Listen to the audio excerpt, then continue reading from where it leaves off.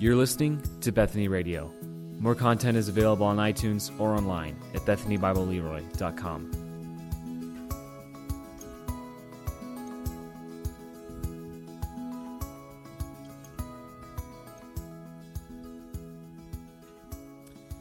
Well, good morning. You can take a scripture if you have a Bible with you, or find one in a chair in front of you or on your phone. Turn to the book of 2 Corinthians, chapter 8. 2 Corinthians, chapter 8. Our focus will be verse 9. As you are on your way there, a couple things. One is in the bulletin. Brandon didn't forget to mention this, but I just said, well, I will cover that. You've got a new bright yellow. You can see it from up here, bright yellow reading plan for the next year for the Bible, to read through the Bible. Some of you, what is it? It's pink, hot pink, have been on that 2-year plan, and maybe you're close to finishing. If you are, congratulations to you. It's been a 2-year project.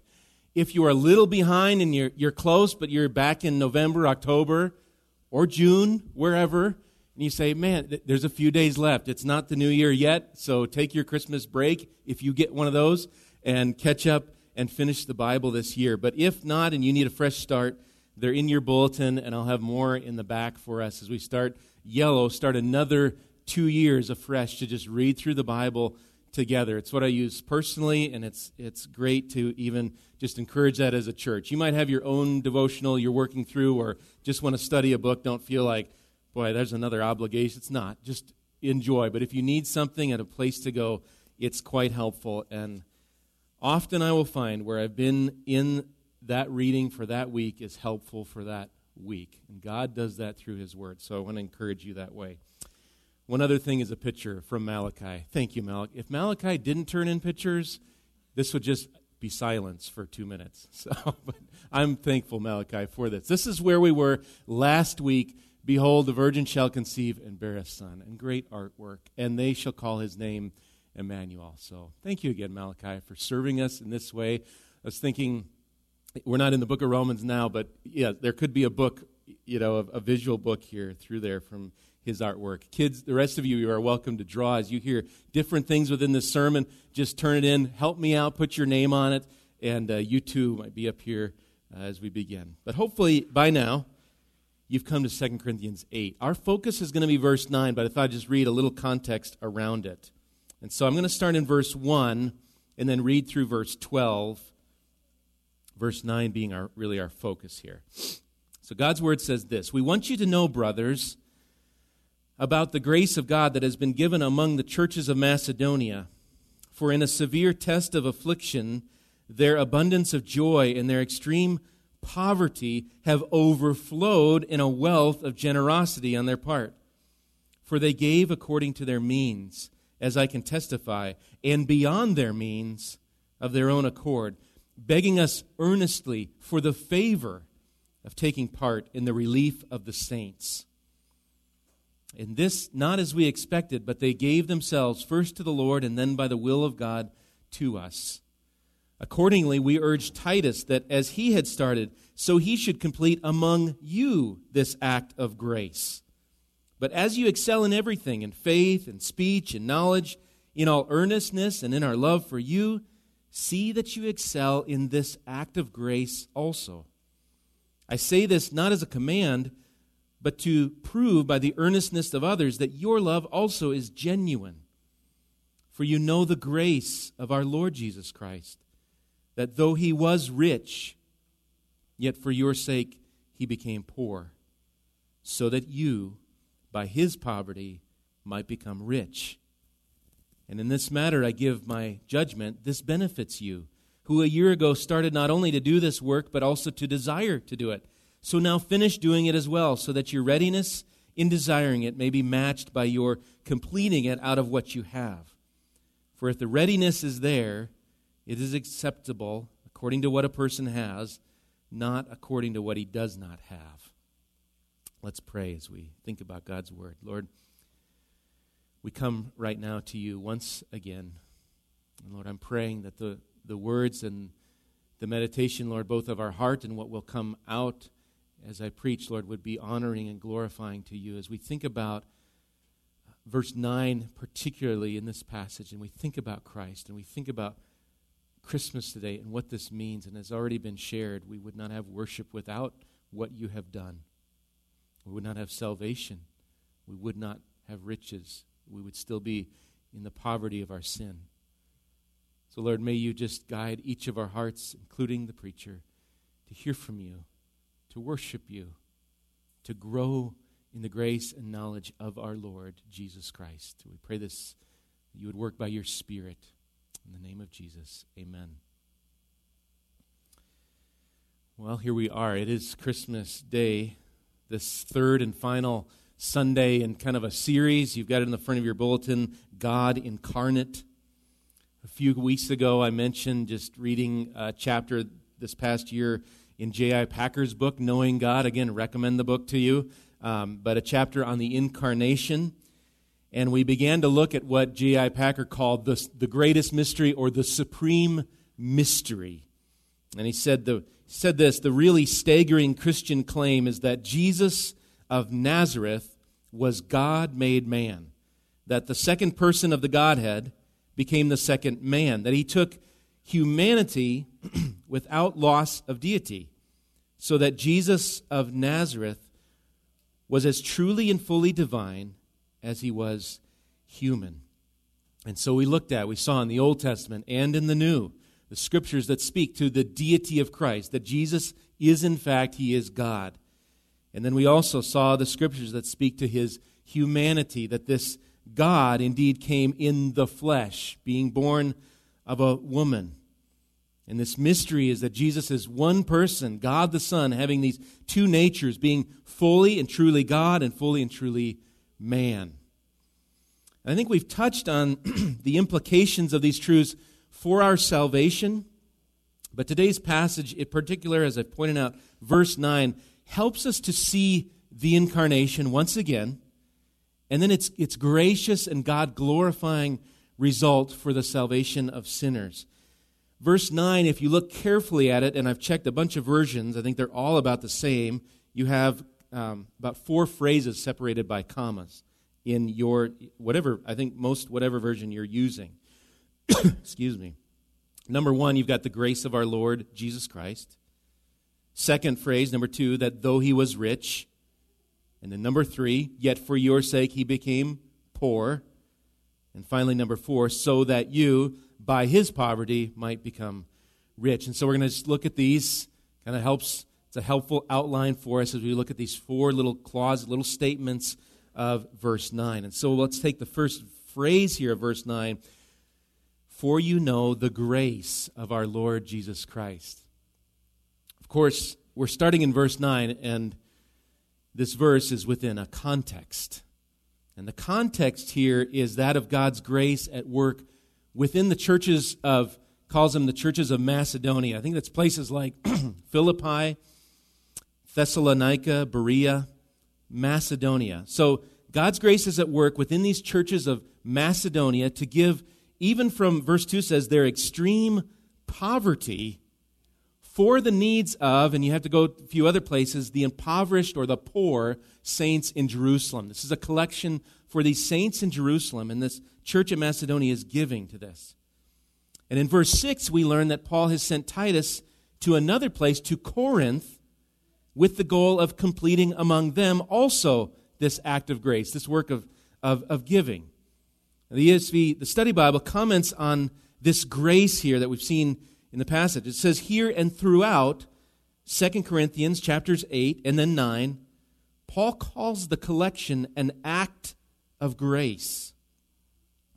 And it says this: because contributing to the needs of others is made possible by God's undeserved gifts in their lives.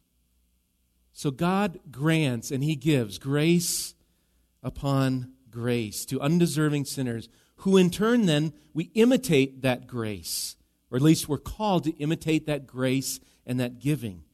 And so the call to the church in Corinth, participate in this grace. Show genuine love, to which Paul, he's held up the churches of the Macedonians here, these other churches. And so in verse 9, he's going to hold up as well the grace of the Lord Jesus Christ himself. An example above any example. But coming to verse 9, what defines this grace, the word grace of our Lord Jesus Christ? And again, just trying to go in context here of the book of 2 Corinthians, Paul defines this grace, at least even within the verse here, we've got somewhat of a definition, that Jesus is, though being rich, for your sake became poor. And this for the good of those who were poor, for their own richness. We're going to look at that in a bit. But then if we broaden out the context of 2 Corinthians, chapter 1, verse 15 says grace is something experienced. Chapter 4 talks about grace extending to more and more people, and it results in thanksgiving to the glory of God. But perhaps most helpful if you would turn to chapter 12. You're already there. Just turn over a couple pages to chapter 12 and a very familiar verse, verse 9. Here Paul recounts, okay, I must have been singing way too loud. Sorry. Paul recounts here God's answer to his pleading. So right before 2 Corinthians 12, verse 9, Paul's pleading, God, take away this thorn in the flesh, and here's the answer from the Lord. This great passage. Hopefully this is one place you come time and time again. Says this, but he said to me, as God says to Paul, my grace is sufficient for you, for my power is made perfect in weakness. Therefore, I will boast all the more gladly of my weaknesses, so that the power of Christ may rest upon me. Grace seems to be here. Grace is sufficient for you and seems to be, at least in part, defined by the phrase that follows, for my power is made perfect in weakness. I'm not sure we'd naturally go here for a definition of grace. Usually we're thinking of grace receiving something we don't deserve, maybe a short definition, and a good one is undeserved favor. It's just a short way of defining grace. But I think, wouldn't we say that fits as well here in verse 9, even of this 2 Corinthians 12, that Paul's not strong, he's not valiant, he's weak and troubled. And yet in the midst of this weakness, God's power, the power of Christ, rests upon him. So I'm not here to change any definitions of grace, but I think through verse 9 we could see also grace equals God's power and glory in the midst of our weakness, our undeservedness. And what greater weakness do we have than our own sin? And yet as we've been going through the book of Romans, remember, where sin increased, grace increased all the more. Romans 3:24, we saw that we are justified by His grace as a gift. And then in Romans 5, why don't you go there? It's you can look at that, or if you want to hang out in 2 Corinthians 12, but you can, or back to chapter 8. But Romans 5, I just want to read a little bit from, to see this grace again that we've already seen in Romans. As you're heading to Romans 5, verses 1 and 2, Paul says, since we have been justified by faith, we have peace with God through our Lord Jesus Christ. Through Him we have also obtained access by faith into this grace in which we stand, and we rejoice in hope of the glory of God. And if you're in chapter 5, just go a few verses further where Paul brings us grace to the cross. Look at verse 6 in Romans chapter 5. It says, for while we were still weak, at the right time, Christ died for the ungodly. There's grace. For verse 7, for one will scarcely die for a righteous person, though perhaps for a good person one would dare even to die. But God shows His love. Maybe you have demonstrates His love for us in that while we were still sinners, Christ died for us. Since therefore we have now been justified by His blood, much more shall we be saved by Him from the wrath of God. For if while we were enemies, we were reconciled to God by the death of His Son, much more, now that we are reconciled, shall we be saved by His life. More than that, we also rejoice in God through our Lord Jesus Christ, through whom we have now received this reconciliation. While we were weak, did you catch it there? Christ died. Grace is God's power and glory in the midst of our weakness to bring us to Himself. In looking up grace in a Bible dictionary, I came across this statement regarding grace in the writings of Paul, and I think it's a helpful summary as Paul looks at this. He says, looking at Paul and what he writes, the Christian life is summed up in the grace of God. Salvation from beginning to end is all of grace, undeserved favor, God's power in our weakness. One other note, as we head back, you can head back to 2 Corinthians 8. One other note as you head back there, and just thinking once again on this grace and then our response to the grace. And it's a response of praise. God's riches of grace are praiseworthy. Paul says as much. He says in Ephesians chapter 1, he recounts the loving purpose of God to predestine us for adoption as sons through Jesus Christ. It says in Ephesians 1:6, this is to the praise of His glorious grace. Many of you will have, maybe you've already opened gifts, hopefully, maybe under the tree, some last night. That's when we do ours. Maybe some of you did this morning. Some of you, I heard yesterday morning. Some of you, they're yet to be opened. Think about what happens, though, in that setting when someone, and it could be any time of the year, someone opens a gift. What happens when that gift is opened? Hopefully you enjoy the gift, or hopefully the one you gave it to says, this is great. And we all know the disappointment when they don't. But think of it in terms of, whoa, this is a wonderful gift. What comes next after you've opened that gift? What's the next step? And this is the step you're all with young kids, you're trying to teach your kids, the next step. What's the step? Make sure you say thank you. And we've learned, but isn't that, it just kind of, as you grow, it comes naturally. Thankfulness and praise, where? To the one who gave you that gift. You might say, wow. So you open it, you're first like, oh, this is great. And then you look, thank you so, and you look at the person and you enjoy, and you, in a sense, not worship, but you praise. Thank you for this gift. That is, the gift is followed by praise. And so, the greatest gift, God's grace in Jesus Christ, the gift of our salvation, leads us to praise, to glorify God for what He has given. We say, this gift, it's not to focus on the gift. The gift then leads us to say, what a gracious God, what a wonderful God. Well, hopefully you're back to verse 9 now. All of this grace does come through this one who would take on flesh in the manger, Jesus Christ. Remember John 1:14?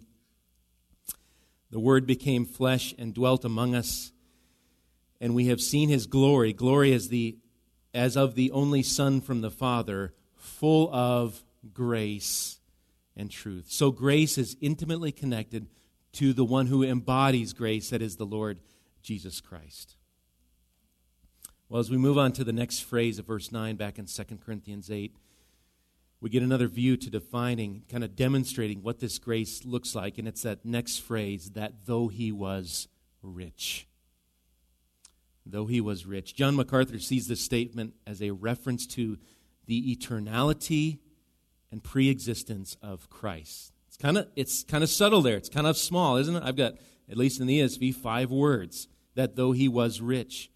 But nonetheless, this passage, it tells us of a time before the incarnation, when the Word became flesh, when Christ was.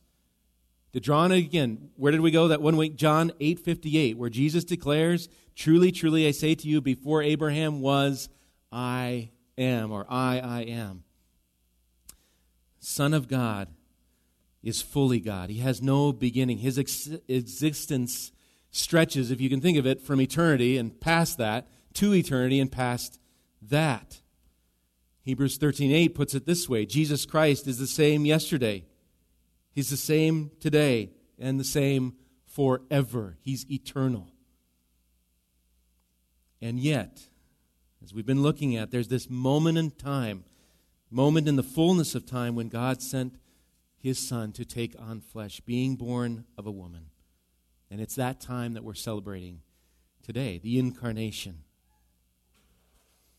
But just remember, the person of Jesus Christ himself, he simply is. He is the I am. Further on this little phrase that though he was rich, MacArthur writes on Christ's riches. And I bring it up because I think it's helpful, because maybe we just think of riches like money, gold, that kind of thing. Here's what he says of Christ's riches. As the second person of the Trinity, Christ is as rich as God is rich. He owns everything and possesses all power, authority, sovereignty, glory, honor, and majesty. Every category of how we might define richness, strength, power, ownership, glory, it defines this short little phrase, though he was rich. Perhaps you know of some names of, I do remember the show Robin Leach, was it Robin Leach? The Rich and the Famous, Lifestyles of the Rich and the Famous. He had the English accent. But you know some of the rich and famous. We think of Bill Gates, although I think he's probably been surpassed in richness. I think it used to be Elon Musk till he bought Twitter, but you think of Elon Musk, I think he had his beginnings in PayPal, and then Tesla, and then SpaceX. I'm a fan of space travel. SpaceX, and now he owns Twitter. You think of rich people, or like athletes you watch in football making millions, playing in the field. Even all these rich ones, you put in your own rich character, even all of them, they lack entire richness. Nobody owns it all, do they? They lack the power to keep it all, hard as they might try. Just consider the contrast here of those rich in the world, maybe the names I mentioned. Here's them, and here's the one who is rich in all things. There's no comparison. Jesus Christ was not one rich man among many. And his richness it's measured in glory. Even in the earthly account of the incarnation, I think we see testimony to his glory. A star announces his birth. There was no star when Elon Musk was born. A star was here for this king. And even wise men, they bring gifts to this king. God speaks from heaven when Jesus was baptized by John, saying, "You are my beloved Son, with you I am well pleased." And then there's that Mount of Transfiguration where Peter, James, and John, they see Jesus transfigured before them. The text says, his clothes became radiant, intensely white, as no one on earth could bleach them. The disciples got a glimpse of his riches and glory. He is rich infinitely in all ways, and yet, what's the next phrase say in verse 9? Yet for your sake he became poor.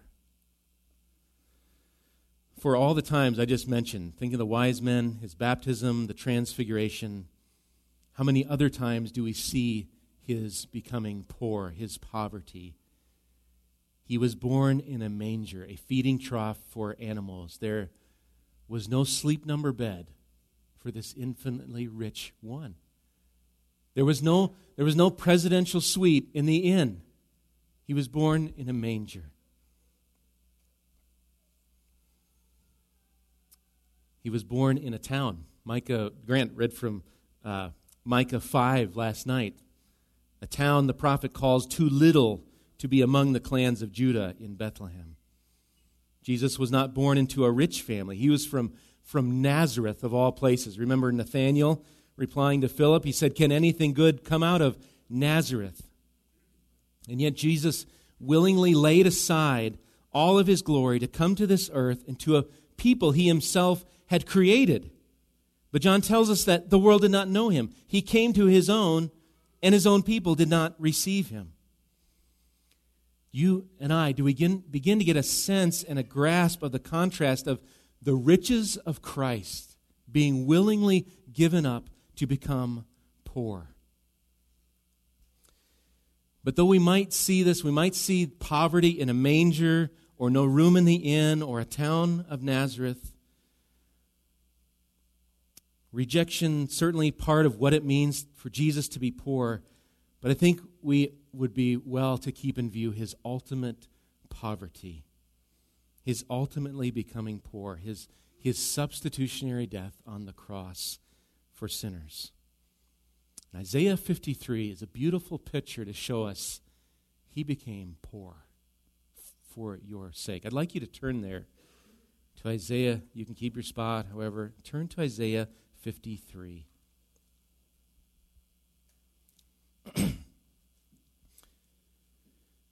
I'll start in verse 2, with just a little context. Chapter 52, verse 13, just tells us who is this that we're going to read about in Isaiah 53, and it talks about, behold my servant. Here's a picture of a servant. This is Jesus, often called the suffering servant. It's a fitting title for one who has been made poor. I'm going to start in verse 2. Excuse me. I don't want to cough my way through this chapter. But I want you to, as I read through here, just put a visual before your eyes of Christ on the cross, becoming poor. If you can get that visual, I know we've got a cross here.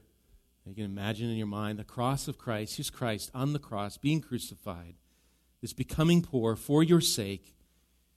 And then I want you to hear, as I'm going to read verse 2 to the end of the chapter, hear the grace in this passage for weakened sinners like you and me. Here we go, verse 2. For he grew up before him like a young plant, and like a root out of dry ground. He had no form or majesty that we should look at him, and no beauty that we should desire him. He was despised and rejected by men, a man of sorrows and acquainted with grief, and as one from whom men hide their faces. He was despised, and we esteemed him not. Surely he has borne our griefs and carried our sorrows. Yet we esteemed him stricken, smitten by God, and afflicted. But he was wounded for our transgressions. He was crushed for our iniquities. Upon him was the chastisement that brought us peace. And with his stripes we are healed. All we like sheep have gone astray. We have turned every one to his own way. And the Lord has laid on him the iniquity of us all. He was oppressed and he was afflicted, yet he opened not his mouth. Like a lamb that is led to the slaughter, and like a sheep that before its shearers is silent, so he opened not his mouth. By oppression and judgment he was taken away. And as for his generation, who considered that he was cut off out of the land of the living, stricken for the transgression of my people, and they made his grave with the wicked and with a rich man in his death, although he had done no violence, and there was no deceit in his mouth. Yet it was the will of the Lord to crush him. He has put him to grief. When his soul makes an offering for guilt, he shall see his offspring. He shall prolong his days. The will of the Lord shall prosper in his hand. Out of the anguish of his soul he shall see and be satisfied. By his knowledge shall the righteous one, my servant, make many to be accounted righteous, and he shall bear their iniquities.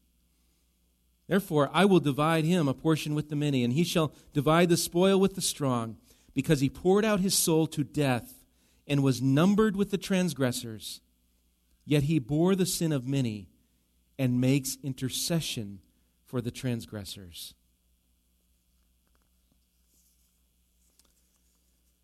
This is the grace of the Lord Jesus Christ on display for sinners like you and me. One rich beyond all riches, who became poor, who suffered on the cross, not for his own sins, he had none, but who suffered the curse and the wrath of God due to us for our sin. We deserve the cross. We deserve eternal punishment for sin. God, he's entirely just to condemn us to death and a hellish existence forever because we have rebelled against him. But by grace, you have been saved. Grace. Paul's last phrase, if you come back to 2 Corinthians 8, verse 9, it really summarizes what we've just read in Isaiah 53. Let me read the verse in its entirety and then the last phrase. For you know the grace of our Lord Jesus Christ, that though he was rich, yet for your sake he became poor, so that you, by his poverty, might become rich. Christ, through becoming poor by his poverty, it is your eternal riches in him. I wonder if we can fathom what this means to be rich in Christ. Perhaps to be the son of an Elon Musk or Warren Buffett or Queen of England, I guess who's now passed away, right? It has its perks, maybe. Nothing, and Paul would say this, nothing compares to the riches of knowing Christ and dwelling in eternity in God's presence, in perfect righteousness and holiness and peace. Today, you might have 50 cents to your name. That might be all you have left in the bank. But if you have Christ, or if you have nothing in the bank, you are rich beyond this world. That's the truth of this passage. You may be facing immense suffering now, or some of you may not, and you might be later on. If you have Christ, you have the one you need for sufficient grace for your weakness and hardship now, and grace to live in his glory, to glorify him forever in eternity. Your life now may not look like what you thought it would look like at your current age. Or you might not be living where you thought you'd be living at the age where you are. You had dreams of where you would be, what you would be doing, and yet here you are in the specific place and region, wherever we all come from. This is where you are. But if you have Christ, you have all you need. God's timing is perfect, and you can draw upon the riches of Christ to supply what you need to be content in the very place he has you today. You who are in Christ, you are rich. And you're rich indeed by the grace of our Lord Jesus Christ. I want to ask, as I did last night, do you know the Savior today? Or are you content with just seeking after what the world can only temporarily provide? Do you see your own poverty in sin, your own wages? The wages of sin is death, separation from God. But then do you see this gift in Christ? If so, take the gift, open it, look at the salvation, open it by faith, and so celebrate and glorify and worship the giver of the gift. I want to close with one last passage, and if you just turn the page to chapter 9, it's going to come in verse 6. It seems to just encapsulate a response to this gift of Christ and all of what he has given us. So let me read it in closing. It says, the point is this, Paul says, whoever sows sparingly will also reap sparingly, and whoever sows bountifully will also reap bountifully. Each one must give as he has decided in his heart, not reluctantly or under compulsion, for God loves a cheerful giver. And God is able to make all grace abound to you, so that having all sufficiency in all things at all times, you may abound in every good work. As it is written, he has distributed freely, he has given to the poor, his righteousness endures forever.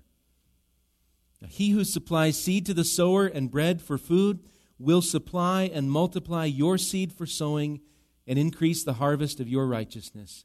You will be enriched in every way to be generous in every way, which through us will produce thanksgiving to God. There's the connection again, generous to thanksgiving. For verse 12, for the ministry of this service is not only supplying the needs of the saints, but is also overflowing in many thanksgivings to God. By their approval of this service, they will glorify God because of your submission, flowing from your confession of the gospel of Christ. and the generosity of your contribution for them and for all others, while they long for you and pray for you because of the surpassing grace of God upon you. So, verse 15, thanks be to God for his inexpressible gift. May we be generous in every way. This is not just a sermon about money. Generous in every way because our God has shown such wonderful generosity to us in Christ. And then may we do as verse 15, give thanks to God for this inexpressible gift. You could even say here, this indescribable gift, or a supreme mystery. The Word becoming flesh. Christ, rich above all riches, becoming poor, so that you, by his poverty, might become rich in him. Let's pray.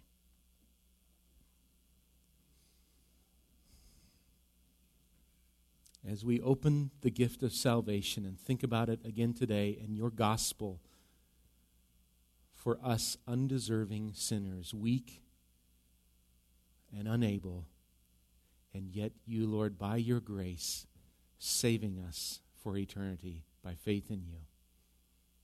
What a gift. What an anchor we have. What a promise. What peace. What riches. Father, keep us from the draw of this world that says, run after this and you will be happy. Lord, we need things. We need to supply. We need to eat. And yet you even provide those things for us. You're the provider of all things. You know what we need. Lord, may we run after you and be joyful in the riches of Christ, now knowing Christ, and then in eternity. Help us to be encouraged by this grace today. In your name, amen.